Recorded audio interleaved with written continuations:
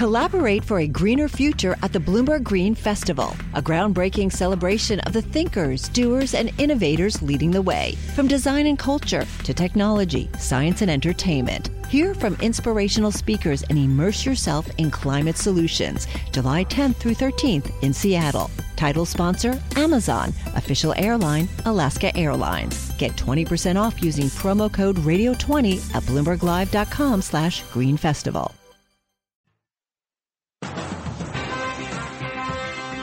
Broadcasting live to New York, Bloomberg 1130. To Washington, D.C., Bloomberg 99.1. To Boston, Bloomberg 1200. To San Francisco, Bloomberg 960. To the country, Sirius XM Channel 119. And around the globe, the Bloomberg Radio Plus app at Bloomberg.com. This is Taking Stock. I'm Kathleen Hayes along with Pam Fox. Brexit, the UK's departure from the European Union, has created great concern at the Bank of England among some of England's top, or the UK's, I should say, top business leaders, and certainly even in Europe and the United States.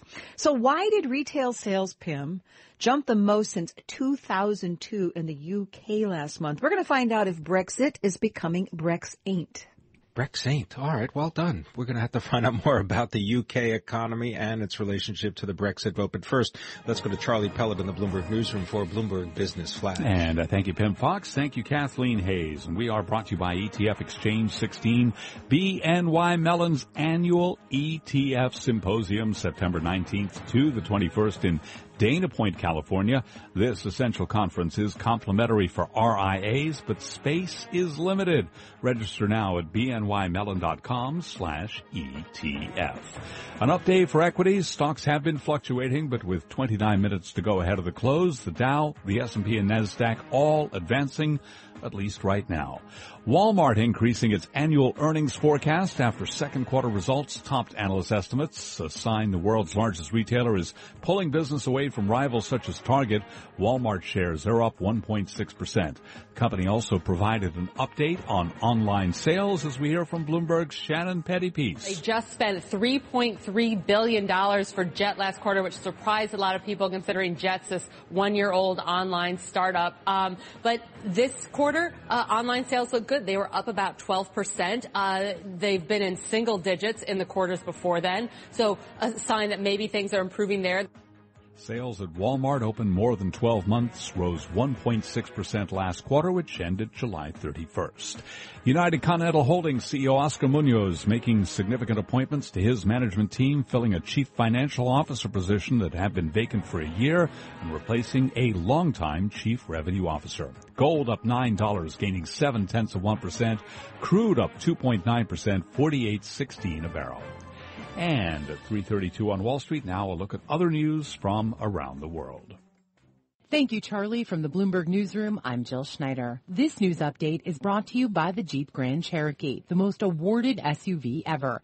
The Grand Cherokee continues to raise the bar with its luxurious interior and legendary 4x4 capability. Drive one at your local Jeep dealer today.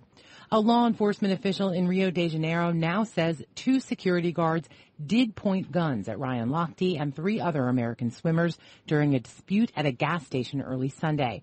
Police had earlier said no gun was pointed at them. The change in the version of events came after police interviewed one of the security guards today, part of the investigation into Lochte's claims that the swimmers had been robbed at gunpoint. There could be some fallout in the shooting death of a black teenager in Chicago. Bloomberg's Michael Barr has more. The superintendent of the Chicago police says he will recommend that 7 officers who were involved in the shooting death of a black teenager be fired. Superintendent Eddie Johnson says he accepted the recommendations of the Chicago Inspector General, who concluded the officers filed false police reports. Laquan McDonald died after he was shot multiple times at close range in 2014. Officer Jason Van Dyke is charged with first-degree murder in McDonald's death. Michael Barr, Bloomberg Radio. A newly built apartment tower in Long Island City hasn't yet opened to the public or found a single tenant, but the building is for sale. The developer says it put the 45-story building on the market to take advantage of investor demand to own apartments in the area, just across the East River from Manhattan. Global news 24 hours a day, powered by more than 2,600 journalists and analysts in more than 120 countries. I'm Jill Schneider, and this is Bloomberg. Charlie? And we thank you. And again, recapping, S&P 500 index up 3 to 2185, a gain there of 0.1%. I'm Charlie Pellet, and that's a Bloomberg Business Flash. You're listening to Taking Stock with Kathleen Hayes and Pim Fox on Bloomberg Radio. The pound strengthens and more investors still concerned about Brexit and the UK economy. Well, let's find out more in the context of retail sales rising 1.4% in July in the United Kingdom. That follows a 0.9% drop in June. And also we're seeing that employers are not sending their workers pink slips in the United Kingdom. They're not making any sudden decisions to lay off staff. Here to tell us more is Jacob Kirkegaard. He is Senior Fellow, Peterson Institute for International Economics, joining us from Washington, D.C., home, of course, to Bloomberg 99.1 FM and 105.7 HD2. Jacob, thank you very much for being with us. Are the results today, are the numbers today, is it an anomaly, or is this something that we can expect in the future? I wouldn't say it's an anomaly, but it's certainly good news for the UK economy. I mean, they came in, retail sales came in well above consensus. I wouldn't be, too much of the monthly numbers. As you mentioned, there was a decline in June. There's a rebound in July. But it certainly suggests that the vote itself hasn't dented UK consumer confidence to any great extent. And that is, in the short run, in my opinion, as I said, really good news for the UK economy. Can it be sustained? What does, we saw the pound jumping on this. How is this going to play out now after sort of first blush over the next 6 months to a year? Maybe Mark Carney, Bank of England governor's move to just step up with stimulus reassured people? Well, there's no doubt that the proactive measures taken by the Bank of England earlier a few weeks ago would have that effect in the medium term. But I would also expect the UK fiscal policy to be significantly eased over the course of the fall months. But I would still argue that I think the real risk to the UK economy is not so much a declining consumer spending in the short to medium term. It's really an investment-driven risk. And it's that the uncertainty associated with these circumstances of Brexit, how is it going to unfold, et cetera, is going to be so big and continue to be so big that, businesses are not going to invest. So the downturn that I continue to believe will occur in the UK economy is going to be investment-led rather than consumption-led. Just a little bit more detail on those retail sales reports. Sales of watches and jewelry, they were up about 16.5% on the year. Perhaps that less valuable pound making it less expensive for overseas shoppers and also making holidays in the United Kingdom cheaper. That will continue, won't it? I think that will continue.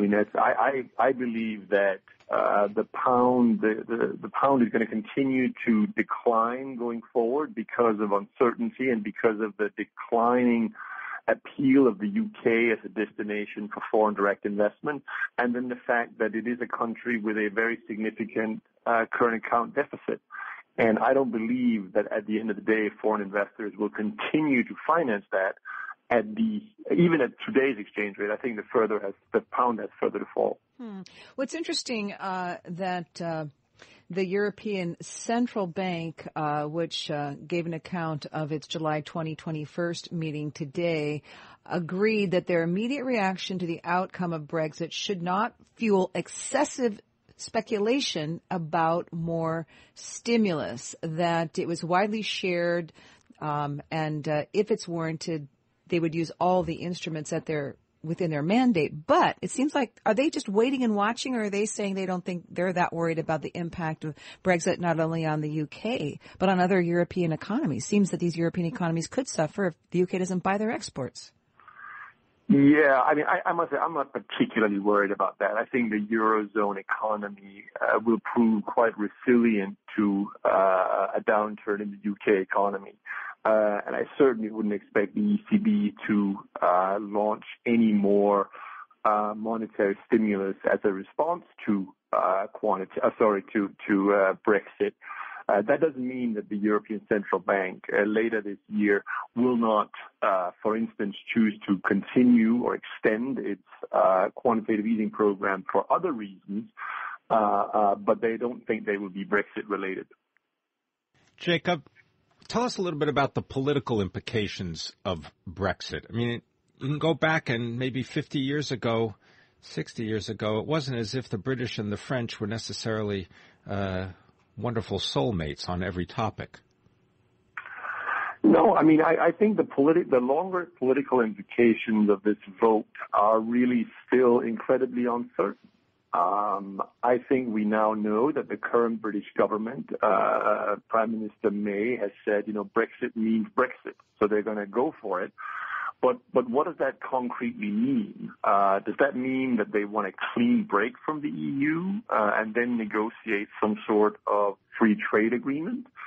Does it mean that they'll try to get a relationship with the EU similar to that of Norway, for instance, which is sort of a peripheral member of the EU? It's really very, very uncertain. And I think, the time it will take for us to know that is going to be measured in years, not in months. Years, not in months. Well, I think, Jacob Kirkegaard, there's probably a number of European watchers and UK watchers who agree with you. Jacob is Senior Fellow at the Peterson Institute for International Economics. I'm Kathleen Hayes along with Pim Fox. This is Bloomberg. Coming up on Taking Stock, retail Darwinism. It's survival of the fittest. We'll find out about who's got the best leadership and the best investment plans. That's next. Collaborate for a greener future at the Bloomberg Green Festival, a groundbreaking celebration of the thinkers, doers, and innovators leading the way. From design and culture to technology, science, and entertainment. Hear from inspirational speakers and immerse yourself in climate solutions. July 10th through 13th in Seattle. Title sponsor, Amazon. Official airline, Alaska Airlines. Get 20% off using promo code radio20 at BloombergLive.com/Green Festival.